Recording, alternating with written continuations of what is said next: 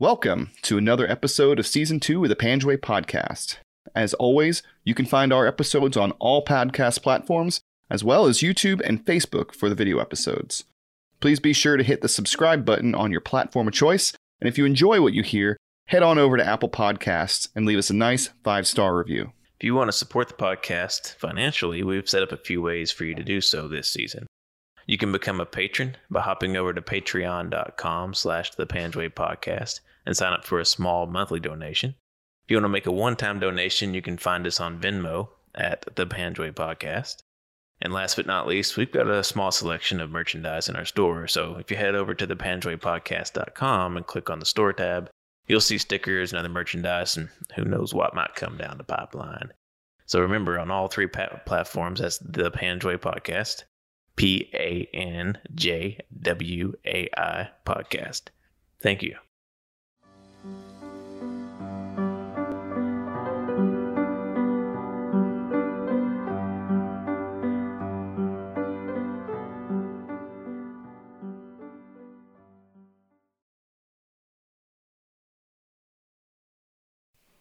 I know when I switched to flights, the difference in quality of the fabric between like the regular like ACUs and the flight ACUs is like night and day.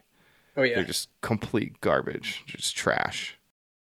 But anyway, we are here talking about uniforms, but we're actually here to talk to our guest, John Orbaugh, who's currently a Sergeant First Class. Yes. Awesome. Sergeant First Class John Orbaugh. Many of you may find this interesting. John Orbaugh is not an infantryman. He's not a Cav Scout. He's not a tanker. He's not a pilot. He's not a Special Forces operator. What is your MOS, John? Wheeled vehicle mechanic. Wheeled vehicle mechanic. And this wheeled vehicle mechanic has more combat experience than most of you listening. Shut the fuck up and listen to him. This wheeled vehicle mechanic has more combat under his belt than pretty much everybody E6 and below in the infantry right now. Most infantrymen of John's generation as well. Really. Yeah, I'm going to say it. Truly. Yeah. Yeah. So, John, it's a true privilege to have you on. We've been looking forward to it for a while. Mm-hmm. So we always kind of open these things up is kind of give you an opportunity to talk about why you joined the Army, why you chose to become a wheeled vehicle mechanic, and kind of briefly the kind of the turn of events that led to you coming to Spurwingar. Yeah, so I joined the Army in 2004. I had just graduated technical college. I had got a master welder's degree and finished that and wasn't married, didn't have no bills, no kids. So I was like, well, shoot, let's go do something else. So I decided to go join the Army. And, so joined the Army in early 2004, went to basic training in May 2004. That was in Fort Jackson, South Carolina. And went to AIT. Relax in Jackson, yep. Yep, it was pretty easy. You know, you just had to try. Yeah. But after that, went to AIT in Maryland at Aberdeen Proving Grounds. After Aberdeen, my first duty station was Fort Lewis, Washington, with 123 Infantry Tomahawks. Who would have thought? Ironic. Yep. Yeah. Who would have thought you'd end up right back with them? Sure did. Well, I didn't want to leave them when I had to leave them, but I guess it worked out with them. I went to Iraq with them in 2006, 2007. After that deployment, I got stationed in Korea. And after Korea, ended up at Fort Stewart, Georgia. 3rd ID. Good old Fort Stewart. Good old Fort Stewart, yep. The old broken TV. Old broken TV, yep. Then, now, why did you choose wheeled vehicle mechanic? Well, I had always liked fixing things. Really, all my knowledge before the military was all welding. I went to a couple of welding schools, a high school, and then Tulsa Welding School. Then I was good at fixing things. I just didn't know how to explain, or I didn't really know the name of the part I was replacing. I just knew what it did.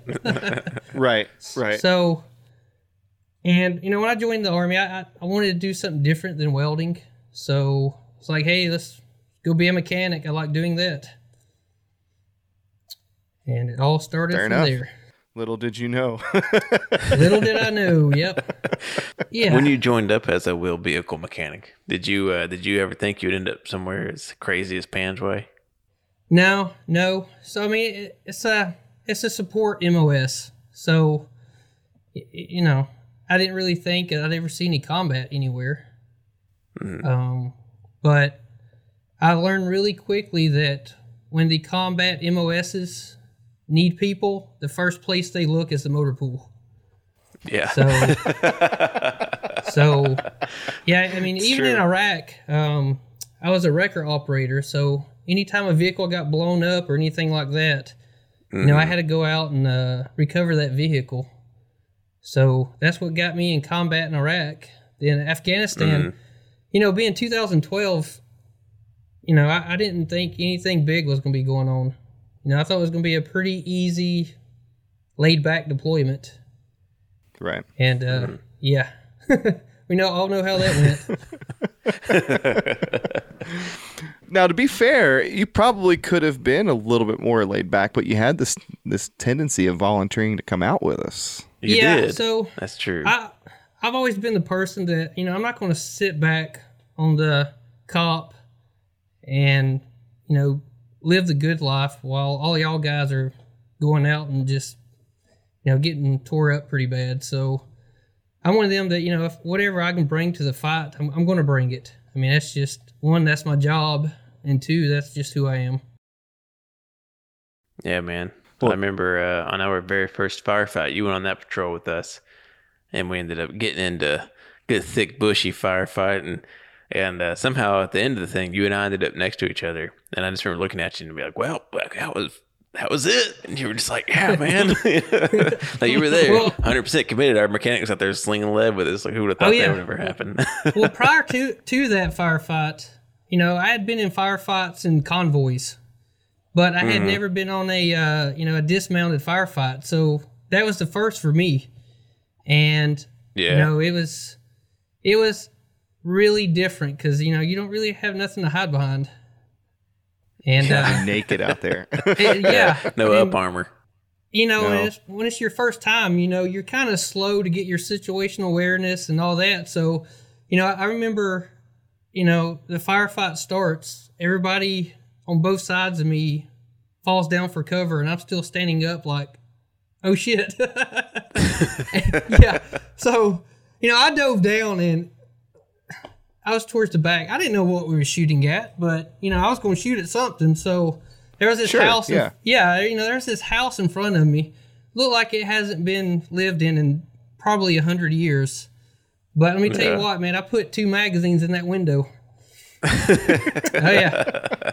Yeah, you're welcome. But that was the America. house we were getting shot at from, though. It No, had I to don't have think been. this one was. No, this was on back no? a little bit. Yeah. No, I mean, it wasn't nobody there. Well, that was the name of the game in Panjway, man. It's like, yeah. whatever looks like it could be a fighting position, dump a magazine into it, and then move on to the next one. Yeah. You're fighting ghosts there. Yeah, That's definitely. Man, that is the title of this episode. That is a great statement. Fighting ghosts. We Fighting really ghost. Yep. Yeah. That's right, man. I mean, anytime you start taking contact, you start thinking, where could they possibly be? Yeah. You never seen them. Well, you could kind of hear like general cardinal directions. You could like, get a general idea. that way ish. They're probably in that tree line and in that 50-meter stretch this- of road. Yeah. this sector of fire. Yeah. But really, you just look at where everybody else is shooting, and you shoot the same way. Exactly. Yep. You might not hit them, but you'll scare them. That's the right. name of the game. It's all suppressive fire. Yep. We're not firing sure. wildly. We're suppressing. Yep. Yeah. But I mean, it says a lot, man, that you were like at that time, early in the deployment, we had plenty of people. We had tons of people that we were like, yeah, dude, let's bring the mechanic. Let's do it. Like, you had to have instilled a lot of confidence in not only our platoon level leadership, but company level leadership for them to even consider that. So Yeah. kudos to you because you made a quick impression. Yeah. Well, just there to do my job. So yeah, you went out there, scurried with us early on, but you know you did a lot of work on that deployment that actually we hadn't even really noticed. You know, and there's no offense there. It's just we were off doing our thing, and everyone's off doing their own thing. But as a qualified bulldozer operator, it seemed like you kind of got whored out a little bit. Can you tell us a little bit about that? Yeah, I mean, really, it all started with just going out with one of our 3 platoons. Then after that, the ODA teams would come ask for support. So I would take the bulldozer out and help them build checkpoints. And every now and then, the engineers and EOD would come and get me so I could help them, uncover some things. Sure. And I mean, in addition to all the random stuff that you did on the COP, those checkpoints were actually a pretty big thing. And early on, one of the very first things we did on that deployment was help the ODA build a checkpoint on Route Brown. Mm-hmm. And you were there helping out with that, right?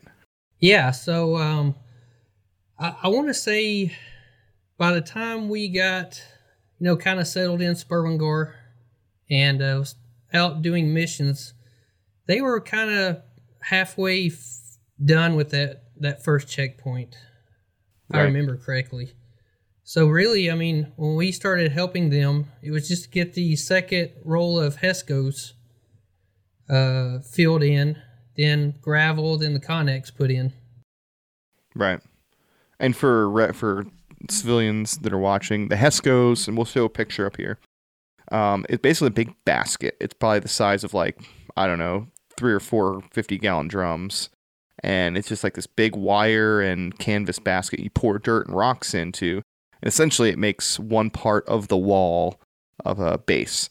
So you can string these things all together and create a wall. You can create buildings out of them, theoretically. And because they're just filled with dirt, they're fairly impenetrable. Anything up to a massive explosion. So we would use those to build these little bases and outposts. We use them as the outer walls for bases or any number of uses. But filling them, putting them together and filling them was a pretty time-consuming exercise, unless you had heavy equipment, which John was able to provide. Oh yeah, having some heavy equipment will really make your life a little bit easier. Oh yeah, between those poor guys up in the Korengal are filling those things by hand. Ooh, I know, man. Just I couldn't imagine that. Brutal. Yeah, fuck that. It's like you're digging the hole next to the HESCO to fill the hole the HESCO with dirt. Oh. So, mad props to our buddies in the Korengal. They did it. But so what was so you said you were helping out with the ODA at that checkpoint, bringing in gravel, kind of filling out. What else happened? Yeah, so that checkpoint was just, it should have took about a week to build, and gosh, I think 3 weeks into it, it might have been longer than that. We were still trying to build this checkpoint. Every day we just got harassing gunfire all day, every day. And, man, it was just, they did not like us building that checkpoint there. So, no, they very much hated that checkpoint, its entire existence. They did. They did not like it. They made us really work to put that checkpoint up. After we had the HESCOs put up, we were supposed to went out one day. Well, we did go out one day, and we put a 20-foot Connex inside that checkpoint, so the Afghan police would have some shelter. Well, that night they were supposed to stay out there that night and guard it, because we were going to come out the next morning to spread some gravel inside that checkpoint. Like as the floor or or whatever of the base, right? Yeah, so pretty much when it rains, they wouldn't be all muddy, and they would have some good ground to walk and operate on. So so we got the Connex put out there, and we kind of put it in the corner of that checkpoint, but we left about a 5-foot gap, between the Connex and the HESCO barriers, so people could walk around that Connex. Right. Yeah. Yep. So we came out there next morning, started spreading gravel, and I had McGuigan out there, Specialist McGuigan, which is a mechanic, and we had brought the Bobcat out to spread that gravel. And I think I had walked to the truck to refill my camel pack with water, and all of a sudden this huge explosion just went off. I mean, it rattled the ground, it rattled the vehicles, and I mean, first thing I could think of is, dang, did a mortar come in? But usually I've been in mortar attacks, and usually you can hear a mortar coming in. Yeah. But I didn't hear nothing like that. And I looked back, and the entrance of that checkpoint, you could just see dust just rolling out of it, almost like a sandstorm coming in. That's what it looked like. Sure. So I run in there, and McGuigan, he was out of the Bobcat, and asked him, I was like, "Are you okay?" He was like, "Yeah, I'm okay." But he just had, his eyes were this big around. Yeah. So yeah, he was all right. Then I ran over to the other entrance of that checkpoint, and by this time, the SF guys, they were already suppressing fire. They were doing their thing, and I looked over to my left, and that's where I seen somebody doing something. I didn't know what it was, but when I looked over there, that's when I noticed somebody had stepped on a pressure plate IED inside that checkpoint. So yeah, come to find out that the Afghan police didn't guard the checkpoint that night, and the Taliban snuck in, and they put a IED in between that Connex and the HESCO barriers. And it was the Special Forces ODA team captain who stepped on it, right? Yep, it was their commander. Yep. So, that was just a start to a rough day. And so the medevac came in. They flew him out. EOD came in, swept inside that checkpoint. Didn't find anything. Told us, all clear. You can get back to work. And see here, I don't know. We all got back to work, and on the side of the Connex, in between the Connex and the HESCOs, we'd all been standing around just kind of watching McGuigan spread gravel, and we had been, standing all in the area for good 15-20 minutes. We even took our gear off and laid it down in that area so we could take a break. And McGuigan comes with a Bobcat bucket. He moves some gravel out of the way, and right where we were standing, pulls up another pressure plate with the bucket. And of course, we all take off running. Yeah. Yeah. So we wasn't going to hang out in that area no more. But yeah, there was another IED right there. We were standing all over it.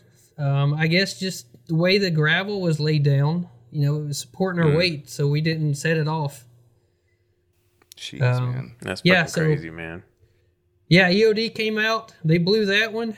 Said it was good to go again. Did Are you sure trust this them time, guys? Are you sure? Yeah. But yeah, I mean, those two are the only two that we found. So, but yeah, it was just things like that. Just, man, it made that checkpoint a pain in the butt. Mm-hmm. Yeah. And it never stopped being a pain in the butt. That checkpoint Never stopped. was a thorn in the side the whole time. No, And you could set the clock by every it single day. Yep. every single night. Right after evening prayer, you'd be like, and Yeah. Gunfire. Now we were lucky it wasn't at us. They did it all down there. Yeah. So every once in a while, a stray bullet would come up towards us, but for the most part, it was all up there. But And every once in a while, when a stray bullet would come in, it always landed in the motor pool where the mechanics work. Yeah. Somehow. Like, I feel like it's a common thing for you guys to be sitting around smoking and joking, and whack, here come a freaking bullet, hit the HESCO above you. We were living in Connexes, and we had HESCO barriers in front of them, and them HESCO barriers were just full of bullet holes where rounds had came in and hit them HESCOs. We even found a bullet in one of the airlines of one of our trucks. Oh, I remember that. Yeah. So, well, I remember they made a rule saying that we could not go down to the motor pool between like certain hours, like just as a precaution. Be like, hey, after evening prayers, just stay away from the motor pool until it gets dark. But once it was dark, everything calmed down. They're like, okay, do whatever you need to do. Yeah, we you didn't guys get live that down memo. there. Yeah, we didn't get that memo. Yeah, I mean, there were some afternoons that, we were laying on our belly on the ground because bullets were just whizzing by so close. That's crazy.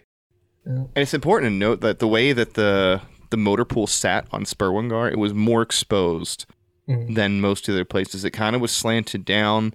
It was on a lower portion of the base. Mm-hmm. So rounds that kind of would either flown over the top of our area or into a HESCO and other spots tended to somehow just land in the motor pool. It's just like this weird freak of the design of the place. I think it's probably like AOP just spraying and praying down at the checkpoint and just lobbing rounds, and those rounds would end up or when the Taliban would hit the checkpoint, there was like that cheeky mofo who would just lob a few rounds over into the American base, So he's just kind of getting an effort with his AK, and a few of those always ended up in the motor pool. Yeah. Yeah, but I mean that's exactly how those bullets always landed in the motor pool. It's just the angle of the bullet, and just what they were shooting at and the area. Mm-hmm. Mm-hmm. And kind of where you guys were laid out. It was just weird because it wasn't something that we really had to worry too much about on the rest of the base. Yeah, definitely not at the schoolhouse for sure. Oh yeah. Now, at one point during the deployment, and this is one thing that we forgot to talk about in the pre-interview, but I want to hear the story because it's pretty epic. Did you roll a crane off of the side of Spurwingar, or were you on a crane that rolled off the side of Spurwingar? Not that it was your fault, but... That wasn't necessarily me doing that, but... so what had happened was... so we had that old crane, and that crane was actually contracted out to Spurwingar. And it didn't belong to us, so the guy that was always driving it, he was hired to use it on Spurwingar, which is one of the locals. So... on top of the hill, we had one of them old, I think it might have been an old camera on a pole. I don't know what it was called. Yeah, the RAID camera. Yeah, but pretty much they wanted it back. I don't know if it was the contract had ran out on it, but somebody wanted it back, so we had to get it off the top of the hill. Oh, geez. And, so the only way to get it off the top of the hill was take the crane up there, pick it up, then... bring it over so we could drive a vehicle up there to pull it back down the hill. Well, that crane was a crappy crane, and he didn't have enough power to make it up the hill, so I had to hook the bulldozer up to the crane and drag it up the hill. Oh my God, this is man, there's so many safety briefs involved. Oh my geez, yeah. So, and this crane barely fit on the road going up that hill, so we had to really hug the inside of the hill. Mm-hmm. And so anyways, we got it up there, we got the camera over where we needed it, and I told him, I'm like, look, you don't do anything but steer the vehicle. You're going to use me as the brakes. Mm-hmm. And so that's pretty much so we didn't get any slack or anything in the chain. Yeah. And I was using some pretty big chains. I was using some 5/8 inch chains.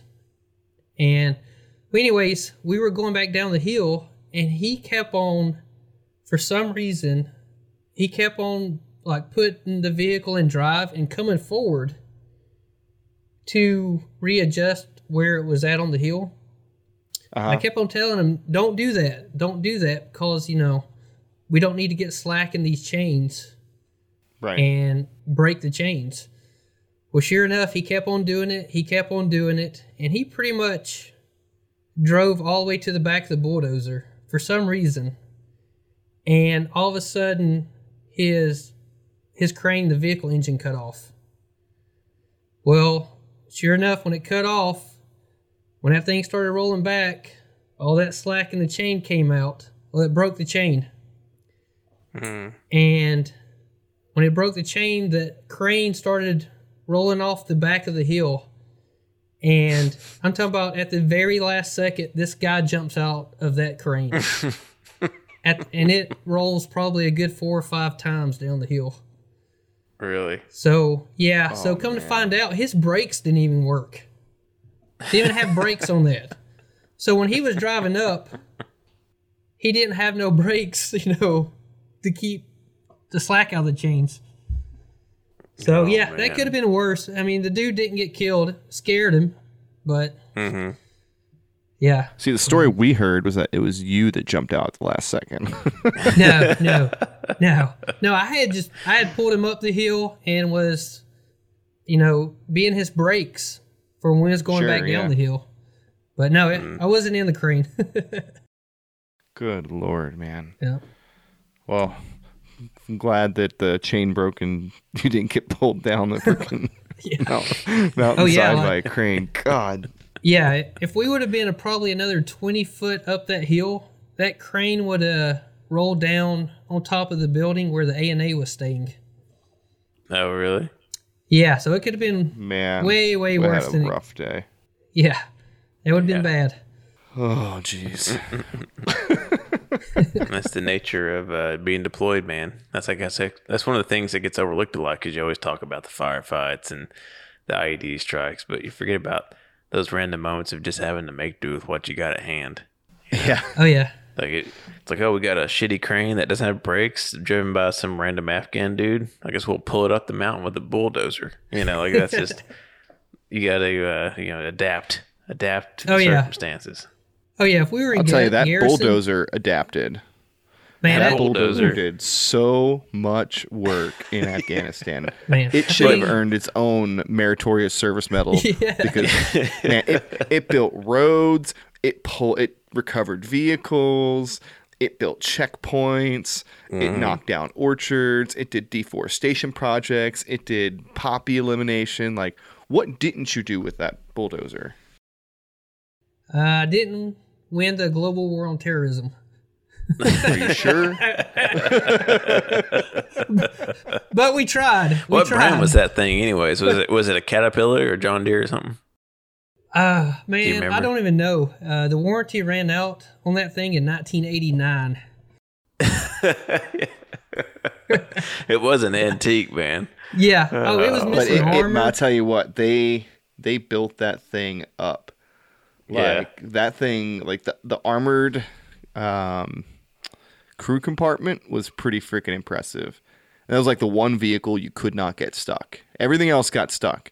But man, you could just drive that plow through a grape row with that thing like it wasn't even there. Oh yeah.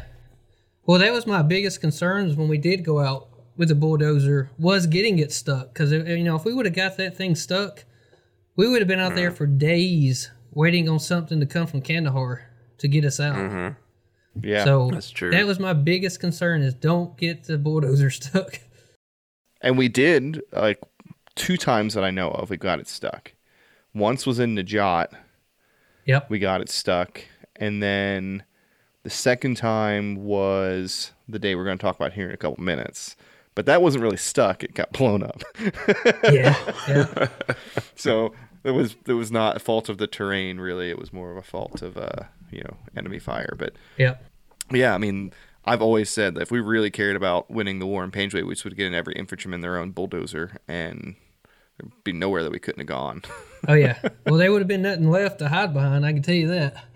That's true. Yeah. Every fighting position in Panjwai would have been plowed through with bulldozer. Oh yeah. Open ID, when they heard that, whatever. Yeah. When they heard that thing coming, they knew something was getting destroyed. Mm-hmm. Yeah, they did not like that thing. No. Not at all. No, it was slow. It was loud. Mm-hmm. It was a target. They shot It's at it a big lot. target. Well, I remember, but when you guys plowed that road to go pull the Minotaur out, like if we Yeah. didn't have a bulldozer, I don't know what we would have done. Like there was no other way to pull that thing out. Like you literally bulldozed a kilometer-long road just to pull that little remote control Bobcat out. Yeah, that Minotaur, that was a bad idea.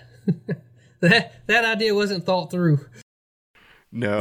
No. It was thought about 30% of the way through. They're like, it would be really cool if we had a portable mine roller. Yeah, that's a really good idea. But then they didn't think about the second half. It's like, what if our thing that's supposed to hit IEDs actually hits an IED? Mm-hmm. Oh. Yeah. Oh, Yeah. so I guess we have to bring it back. Well, we How cover do we it. bring it? Yeah. We'll recover it. With what? Yeah, well, I mean, You can, even when that's why we do deadlifts. even when Sir, that's why we do deadlifts, if you're listening. There's a throw out to Captain Kitching, who, to his credit, I don't think he understood how big the Minotaur was, but when they first told him that they had, then when they rolled it into the stream, he's like, well, just get like 6 guys down there and deadlift it out. They're like, sir, this thing is 8,000 pounds.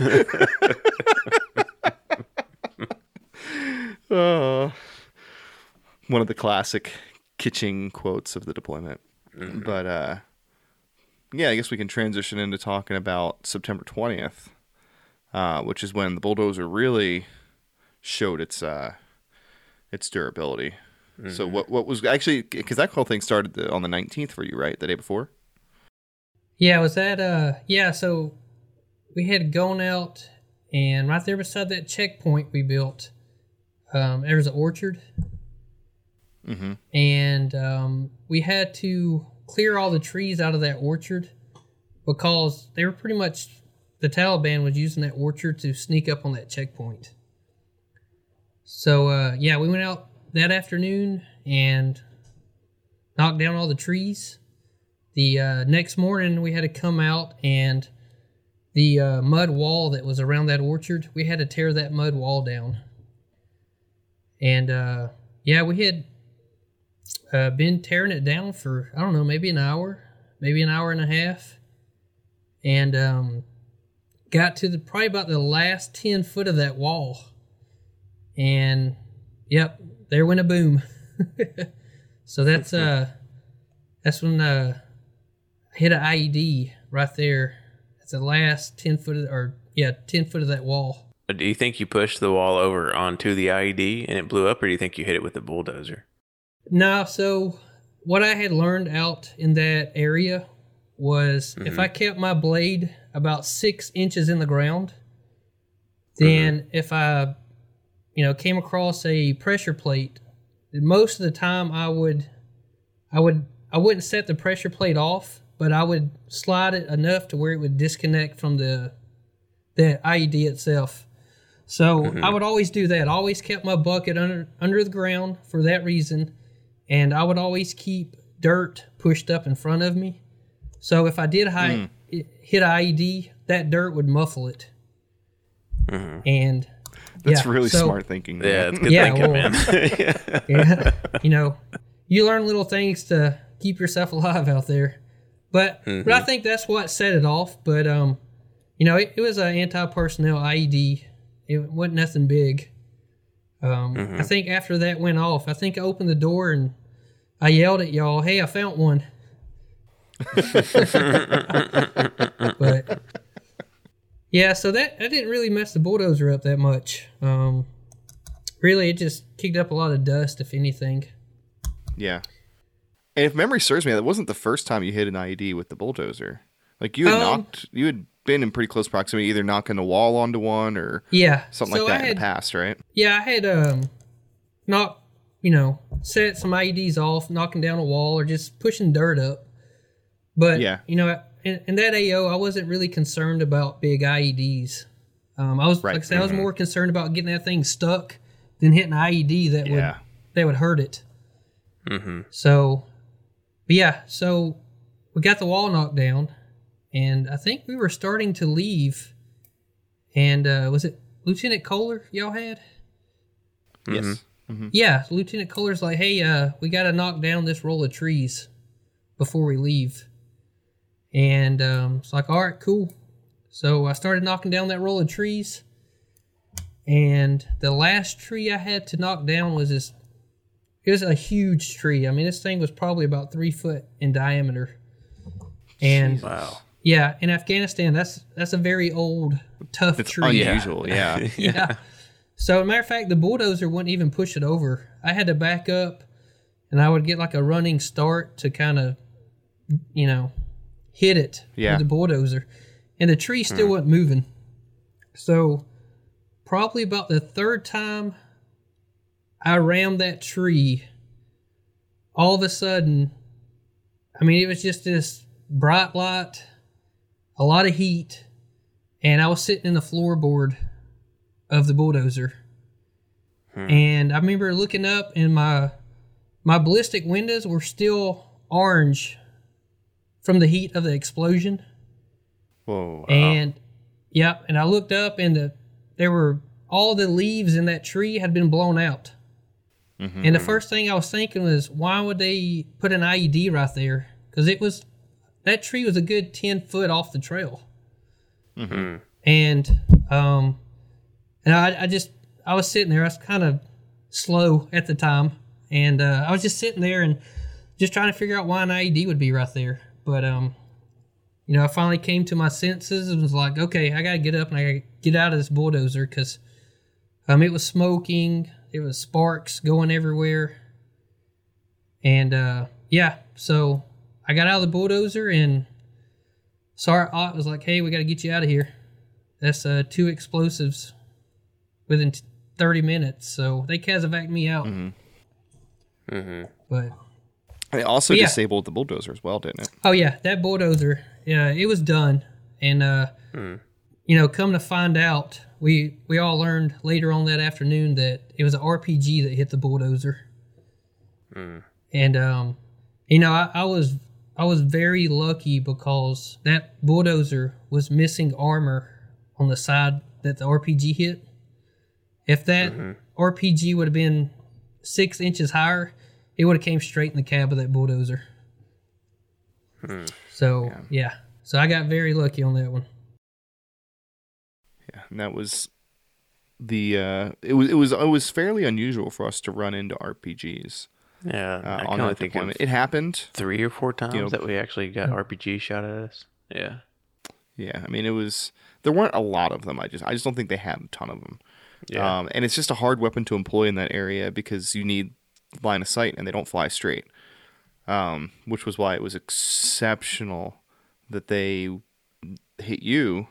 Yeah. And then, unfortunately, later that day, what I would presume to be the same RPG team hit the vehicle in which Staff Sergeant Swindle was riding, and unfortunately, he lost his life that day. Yep. That was a rough day for us. Yeah. And it was just we talk a lot about the difference in inches and the proximity and chance, and the specific set of circumstances that had to lead up to something like that happening. It was just so unpredictable. And who knew that they had that many RPGs? They hadn't really shown a willingness to use them before. We didn't have a whole lot of apprehension about staging trucks out on the road as a result, and they were there and they knew how to use them. So unfortunately, that was. I think the one that hit me was a different RPG than the one that hit the Matt V. Sergeant Swindle was in. Yeah. I'm pretty sure the one that hit the Matt V was an armor piercing RPG. And the one that hit my bulldozer, I don't think it was armor piercing, because it was almost like the bulldozer had been shot by a shotgun with buckshot in it. Yeah. So, I mean, there was a lot of, inside of my metal hoses, there was a lot of little round, like buckshot hit it. So, So I think an airburst, because I remember we talked to Sergeant Ho about it in his interview, And he's like, yeah, it exploded right next to it. Or like it hit like on the corner of the thing. I think it was definitely a designed to explode before the target. Kind of like that's how they use them to shoot down helicopters. Is they I don't know I don't know if it dials like a Gustav round does or whatnot. How they set the airburst, but basically they set an airburst, and that's what it was. That's what I think at least. Yeah, I mean it could have been, but yeah, it was a rough day. Now you didn't have to drive the other bulldozer, right? You were done for the day. Yeah, no, I was done for the day. I went to see the medics just to check me out. Then 123 happened to have another bulldozer that they sent over to us, and that day I sent Specialist Lowry out to finish that mission. So yeah, I was done for the day. Now you guys were primarily track vehicle mechanics, with you being the exception. You were the only wheeled vehicle mechanic on the rest of the mechanics team. Was it difficult kind of transitioning them over to work on the MATVs and the vehicles like that? You know, I had Sergeant Huggins, I had Specialist McGuigan, Lowry, Vera, and Toussaint. And them guys, you know, they were on top of their game. Sergeant Huggins, you know, he knew his job. He just knew mechanicking in general.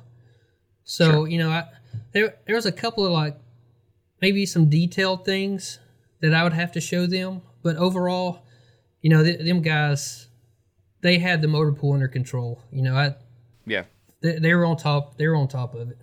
Now, you guys supported a variety of missions in addition to your normal day-to-day job as a mechanic. So I guess before we go into some of the other stuff you did, what was like kind of your normal day-to-day routine or week-to-week routine down in the motor pool? And then we'll go into some of the crazy, more of the crazy stuff that you guys found yourselves wrapped up into. So really, we couldn't really fix anything too big because, you know, we didn't really have the tools. Getting parts there was a nightmare. So, I mean, mechanical wise, you know, we didn't really have to fix a lot of things. Right. So really, a day for us was, you know, we'd wake up. Most of the time there was somebody down there needing our help to try to fix something. Right. And, you know, if it was something small, we could fix it. If not, then, you know, we'd have to look up the part. Then Toussaint would have to order it from Kandahar. Right. So, I mean, basically that was a day for us. It wasn't nothing too crazy. Because we didn't really use the vehicles a lot, too, so. No, they got pretty minimal use, and when they did get used, it wasn't for very long periods of time. If anything, they spent an excessive amount of time idling. Yeah, yep. And as I understand it, air conditioning was not a priority repair. It wasn't that. It's just, like I said, the tools we needed to put Freon in them, we just couldn't get. I mean, we wasn't set up to work on things. You know, if it was something big, we had to send the whole vehicle to Kandahar. Yeah. Well, and also, I mean, it's also worth mentioning a lot of the systems in those vehicles were under contract. It's like the Crow systems and some of the weapon stuff, the cameras. There's a lot in those vehicles that you guys probably even technically could have fixed, but you weren't allowed to touch. Is that? Yeah, that's spot on. Like, yeah, especially the Crow system. Like, we could kind of troubleshoot them and take a guess of what we thought it was, but you know, that was another system that we just didn't have the tools to fix. And it wasn't practical for us to go to Kandahar every time we had a air conditioner go out or a Crow system go down. And sometimes it's like, hey, Crow's down on that vehicle. We don't have a Crow. Yep. You know, it was just the way that it was. Which more times than I care to admit that we went outside the wire without a working weapon system just because that's what we had to do. You know, I don't know what the requirements for a platoon were, but I know for sure it wasn't that every weapon system worked, because I don't think it ever was the case. Yeah, that's true. Yeah, and even when we did have to send things to Kandahar, we had to send it to Zengabad first, have it go through 123, then 123 would send it to Kandahar. somebody from 123 would pick it up, then they would take it to wherever Send it shop back. it needed to be fixed. Oh, So- really? Okay. Yeah, so there was a lot of different hands that our equipment went through before it was Yeah. fixed. And I'm guessing the turnaround had to have been ridiculous before you finally got something back. Yeah, it was crazy. Well, most of the time, we couldn't find our equipment. We'd send a mine hound over, or a weapon, or an optic, and Lieutenant Boss would call, and nobody would know where that equipment's at. Jeez. Yeah. I mean, we spent more time hunting down our equipment than anything. Which, I mean, it wasn't nobody's fault. It was just a lot of... I mean, it's war. Well, I mean, it's Yeah. somebody's fault. Yeah, well, yeah. maintaining accountability of equipment is a fairly simple job that somebody should be doing properly. But it is war, and shit happens, Yeah. and priorities shift. Yeah. Someone's priority one day could be maintaining accountability of all the SI in the repair shop, and the next day, like, hey, you're going on a convoy. Like, then they're going on a convoy, and that's their job. And then if something happens to them, then now no one knows accountability. So I get it, but at the same time, Yep. come on, Army. Like, you have computers. Like, this shouldn't be hard. Yep. So that's what you're supposed to be doing, or that's what your day-to-day is. But, I mean, what are some of the other projects you guys kind of got tasked out for? We didn't really get tasked out a lot. I mean, every now and then we would go over to a different fob to, pick up parts or, things like that. Now, we did have a wrecker out there that we didn't really use that much, but that was another thing that the mechanics were responsible for. Right. I think I used a few times. I mean, mostly just recovering IED blasts. Yeah. So I mean, know they we did recovered use it a ours couple out on the times. road, and Yeah, we did, but I mean that the wrecker we had was not set up for off-road use. I mean, that thing would get stuck on wet grass. No lie. So, I mean, really, if we had to recover something that was off a really hard-packed road, then we couldn't do it with that wrecker. We had to send a bulldozer out to drag it to a spot to hook to. yeah. Yet another use of the wonderful bulldozer. Another use, yeah. Yep. But so you guys you helped on a couple occasions. I know we talked about the Route Brown checkpoint, but also you built a couple other ones. One of them with the same SFODA, and you got into a pretty good gunfight out there. Kind of where we ended up doing Operation Throat Chop, and then also there was another mission with the SEALs and Afghan police. Can you tell us about that one? Yeah. So towards the end of our deployment, right there. The first checkpoint we had built off of Route Brown, we started building another checkpoint. Gosh, it probably wasn't even maybe 100 yards. Yeah, it wasn't far at all. But because it took us so long to build the other two, somebody, I guess, got smart and flew in some Navy SEALs and some Afghan commandos to pull security for us.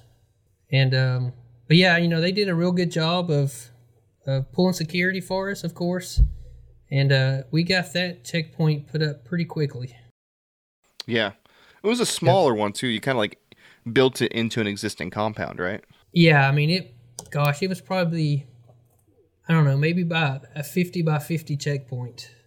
It's pretty small, yeah. Yeah, because that one was built off a walking trail. Okay. Yep. Yeah, because I remember we accidentally came across that on a patrol once, and we had heard something about a checkpoint being built, but then we randomly saw it. We're like, that's what they built? Like, it was so out of the way and incognito and, like, just hidden. Like, I think someone almost shot somebody because they saw somebody with a weapon inside the checkpoint. Like, wait, no, that's a checkpoint. That one. I forgot about that. Yeah. Yeah, it was a small one. It only took, like, I want to say 3 days to build. Maybe not even that. So it was small. Do y'all take any contact while you were putting that one together? For myself and the Special Forces guys, Nothing too serious. I mean, the SEALs and the commandos, they did a pretty good job of keeping a distance from, I guess the Taliban and the checkpoint. So they were out in firefights a good bit, but us inside the checkpoint wasn't. Now, if I'm remembering correctly, wasn't this the mission where they threw up an American flag and they were called out the trying Taliban on the loudspeakers and all that stuff? Yeah. I don't know. I mean, they could have been. Like I said, most of the time when I was in the bulldozer, I don't hear nothing. I really don't see what's going on outside of it. So they could have. I'm not aware of it. I think it would have been at night when they were doing that. Yeah, I wasn't there with them at night because I would go in and refuel and get ready for the next day. Did the bulldozer stay down there and you just got transported down to the bulldozer, or did you have to drive it back to the cop every day? I would drive it back to the cop every day. Wow. Yeah. Yeah. But that's fine. That's about chug-a-lugging along down Route Brown, waiting for that RPG to come skipping across the hood of your bulldozer. Oh, man. Yeah, well... And this was after you got RPG'd, right? No, this was all before. Pretty much after I got RPG'd, I mean, our bulldozer missions were almost up. And that's when we started, instead of bulldozing tree lines, that's when they started bombing tree lines. Yeah. You remember that? Oh, yeah. Thank you, General Petraeus. Or General Abrams. I'm so sorry. Thank you, General Abrams. Yeah, so that's when they started dropping them J-dams. Yeah. Which I'm okay with. Oh, I'm down. Yeah. It was a good show that night. Yeah. Yep. But yeah, I mean, it was, that bulldozer, it was very valuable to us. And, heck, most of the time when I was out using the bulldozer, we'd be in firefights. And I didn't even know we were in firefights. Didn't even know one was kicking off.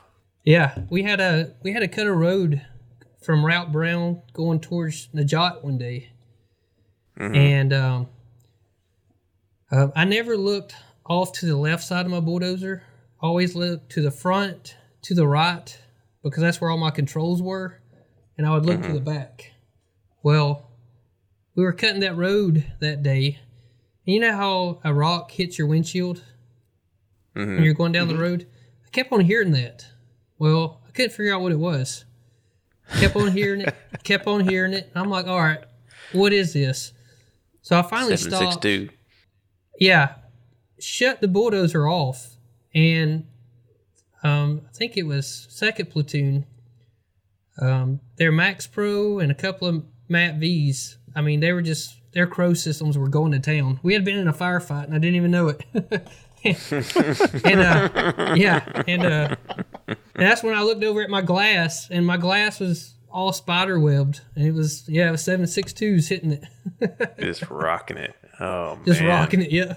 Jesus, man. Yep. That's crazy. So, I mean, that's one of the things I think was unique for you guys as mechanics, and especially you, because you were out there like leading the charge on all of those duties, and the bulldozer driving was just like the wildness of that deployment for you guys. Like, how did the 2012 deployment compare to the 2006 deployment? Not in like comparative as in, what was worse or whatever, just like what was the differences and how are they similar and things like that for you in your experience? Well,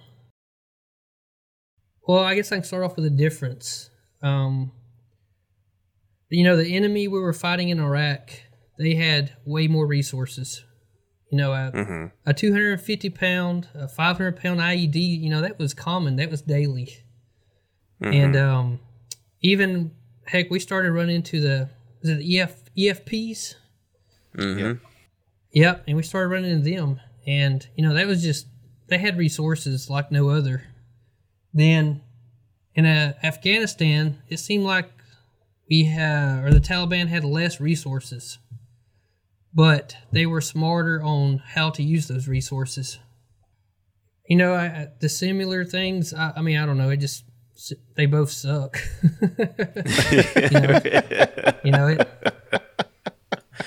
It always tell everybody it's the best, worst times of your life. So I mean, right? You you always go and you see people get killed. It's just that starts beating down on you. Yeah. For sure, man. For sure. Now, for your guys, for a lot of them, this was their first deployment, right? Sergeant Huggins and I think Lowry had been deployed to Iraq before. Sure. But the rest of them, this was their first deployment. And how did you kind of approach leading them with the expectation, like, this is not going to be just sitting in the motor pool fixing, like, we're going to be doing more, we're going to be filling in for these infantry guys? I mean, I'm sure that's not something that had even really crossed their mind. I mean, were they pretty receptive to that? Did you have, were they scared? How did that kind of play out? No, so, Sergeant Huggin and I'm going to call him his team of mechanics, they were some pretty smart guys. They were good. They had common sense. So, they knew the deal. They knew to go out there, pay attention to what the other persons around you are doing and just be aware. And, they did that.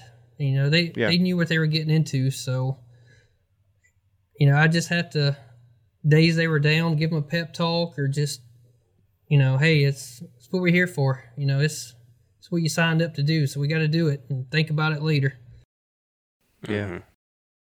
Well, I feel like that's one of the critical parts about this deployment for us, and I'm sure it's the same with most people's deployments, is that the role of the support personnel, especially when you're talking these small bases, when the infantry's out, they are driving trucks, they're gunning trucks, they are out there on dismounted patrols, they're carrying stuff, as an extra person just because we need extra people. And especially the longer that deployment goes on and the fewer people that we have, that job becomes way more important. And I feel like that gets overlooked a lot.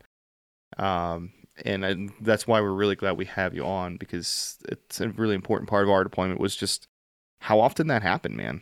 It happened a lot. And we were fortunate to have reliable dudes in that position. Like now, it's not always, it's kind of a mixed bag, just like any other job. Some guys are pieces of shit, and then some are super squared away. And I feel like on our support personnel, for the most part, we were very, very fortunate, and that everybody's squared away and ready to go. Yeah, we had a good team to support y'all. I mean, even for the cooks, them guys. I mean, Dango Hoxie was even going out getting in firefights, and well, he was shooting at us. But to him, he was in a firefight shooting the bad guys. But he was in a firefight. Yeah, I mean, yes, he was. He was. Everybody. That was Miguel and Tom Evans. Man, that day. Yeah, man. I think I came up off a mission and somebody was like, "Hey, Sir O, like, you need to talk to Hoxie." I'm like, "Hey, what's going on?" He about killed all of us. And I'm like, "What do you mean he about killed all of us?" I guess y'all were walking back to the vehicles and he just starts shooting with a 240, something like that. No, we were on top of a grape hut. Yeah, up on a grape hut, and it was shit was going down, and Hoxie just started laying down. To his credit, he started laying down Scunion on the 50. Right? Yeah, it was a fucking 50 cal. They were getting shot at too. He just didn't made an easy mistake. Yeah. And in future engagements, he shot in the right direction. Shit, I know for a fact I shot at our third squad at one point, so it happens. I hope Hoxie's watching this. We love you, Hoxie. I hope so too. We do. We're gonna have you on to talk about Shrimp Scampi, though. Shrimp Scampi, yeah. You've ruined Shrimp Scampi for me, Hoxie. Thanks, man. Forever. Can't do it. But I mean, we were in a unique position there. Yeah. The collection dudes were good, and they contributed to the fight, literally, in some cases. Literally. I mean, Minotaur down. We stuffed vehicles with armorers, support personnel, cooks, mechanics. We just grabbed people like, "Hey, you're gunning the truck. You're gonna walk down and help us pull Boyce out." Like, everyone pulled their weight. Everyone was expected to pull their weight. And if they didn't pull their weight, they didn't hang around for very long. That's Oh true. yeah, that's very true. Very true. Yep, spot on. And I think I'm pretty sure I'm accurate in saying this. Every single person on Cop Skirwangar, every person had a cab or a CIB. All of them. Yeah. Oh yeah, I think so. Oh yeah, Yeah. yeah. which is probably everybody unusual. should have. Yeah, Yeah. Yeah, it has to be unusual. I mean, obviously, you say a lot of things with exceptions, like, in the Korengal, where literally their base is at the bottom of a mountain, they're getting shot at every day. Yeah, everyone's getting a cab and a CIB there too. But, Skirwangar was a big base. We had a lot of people. There were a lot of people who had jobs in which they probably never thought they'd ever have to go outside the wire for. And mechanics, the cooks, our intel guys all got into it. Yeah. And we're super appreciative that we had the support from you guys, both on the base and that you guys were like, hey, you need an extra guy? I'll go out with you. So oh yeah, we appreciate that for sure. I mean, that's the thing, man, is, John's a great example of that. As he walks away, he's got as many, if not more, close calls than all the dudes on the ground, just because he was driving that fucking bulldozer. It's like a bullet magnet. yeah. And the fact that you took an RPG round to the cab, and you can see the heat melting off the glass. That's intense, man. Oh yeah, no, that one rocked my dome that day. I'm sure it did. That one definitely made the eyes cross. Yeah, I'm sure it did, man. It's crazy. Well, I know, John, when we did the pre-interview, you said one thing you really want to talk about was the stigma of mental health.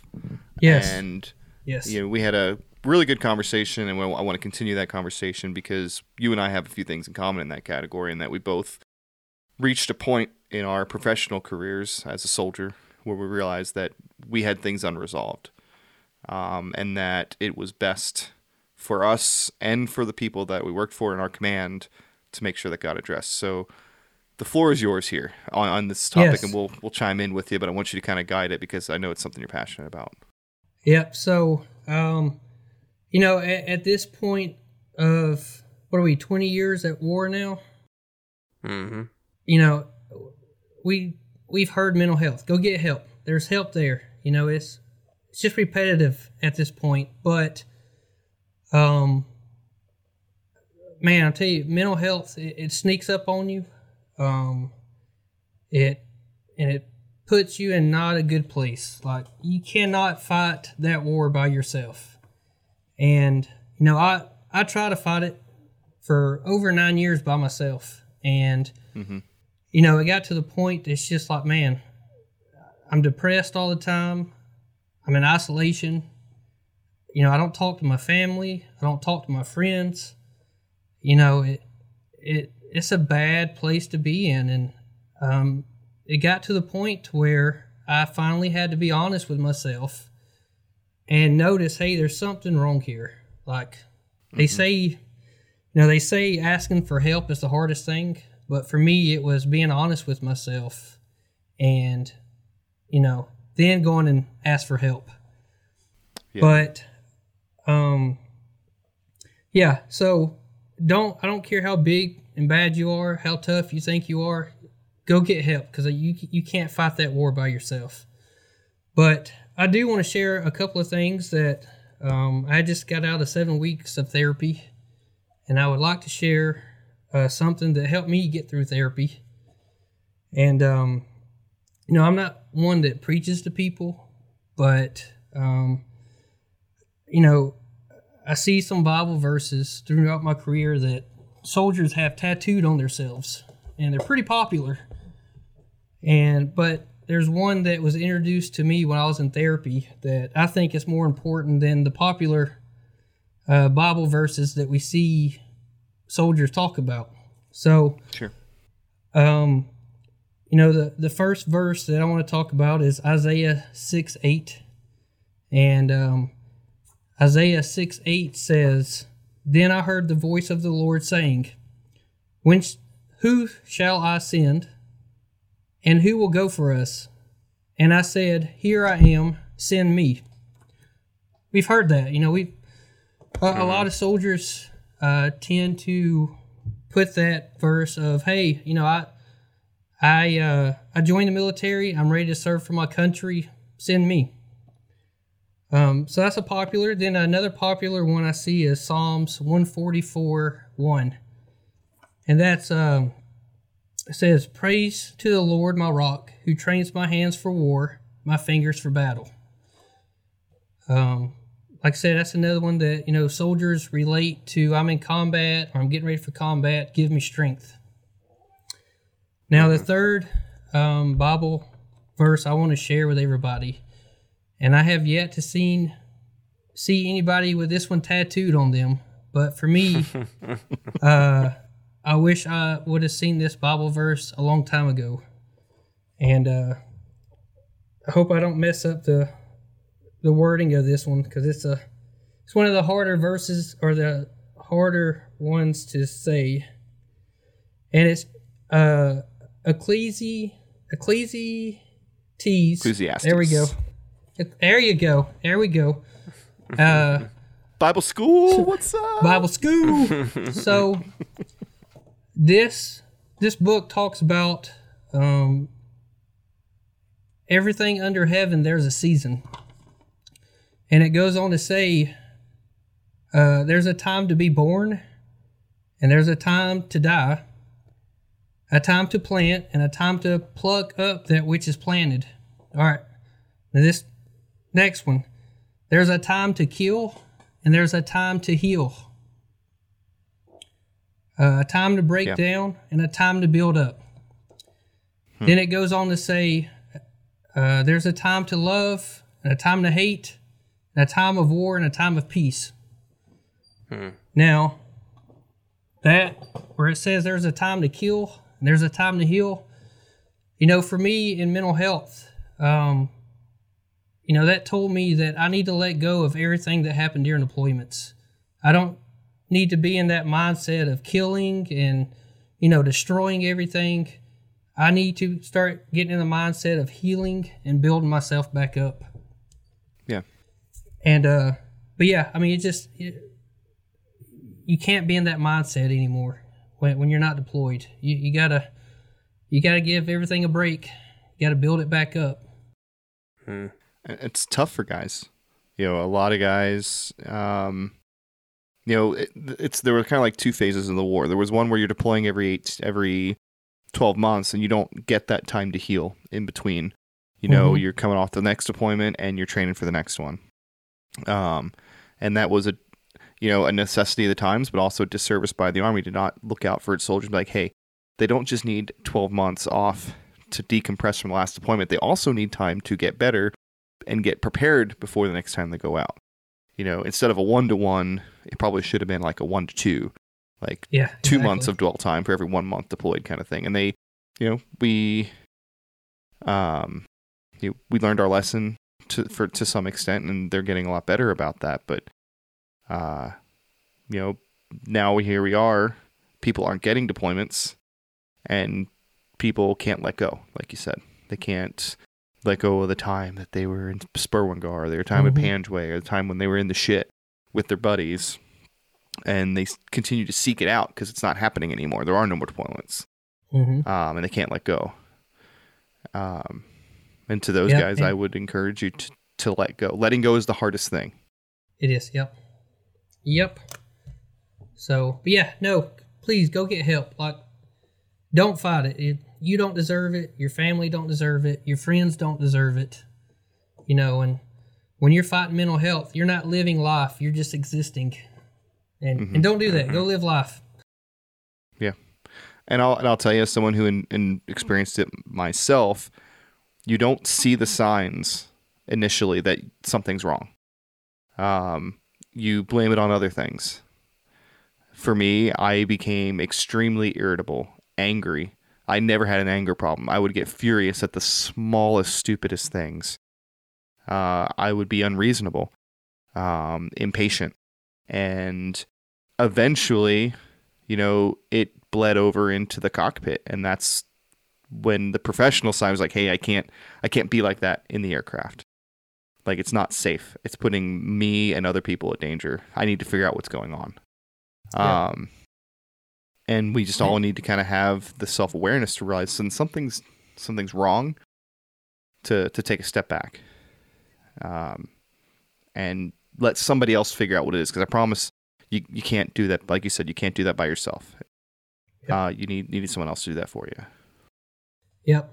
And when I was in treatment, another thing that I had to realize is, I had to put the effort in. When I was there, they're not going to do no voodoo on me. They're not going to sprinkle holy water on me, and I was going to be okay. I had to learn that I had to put the effort in. And, you're going to have to suck up your pride and put the effort in, but it's worth it at the end.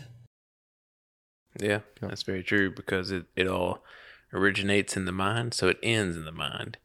Yep. And it's not, there's no outside force that can shape that. It's not a cast, that you can throw on your broken arm, or it's not a, Tylenol you can take for, a hurting brain or sore muscle or whatever.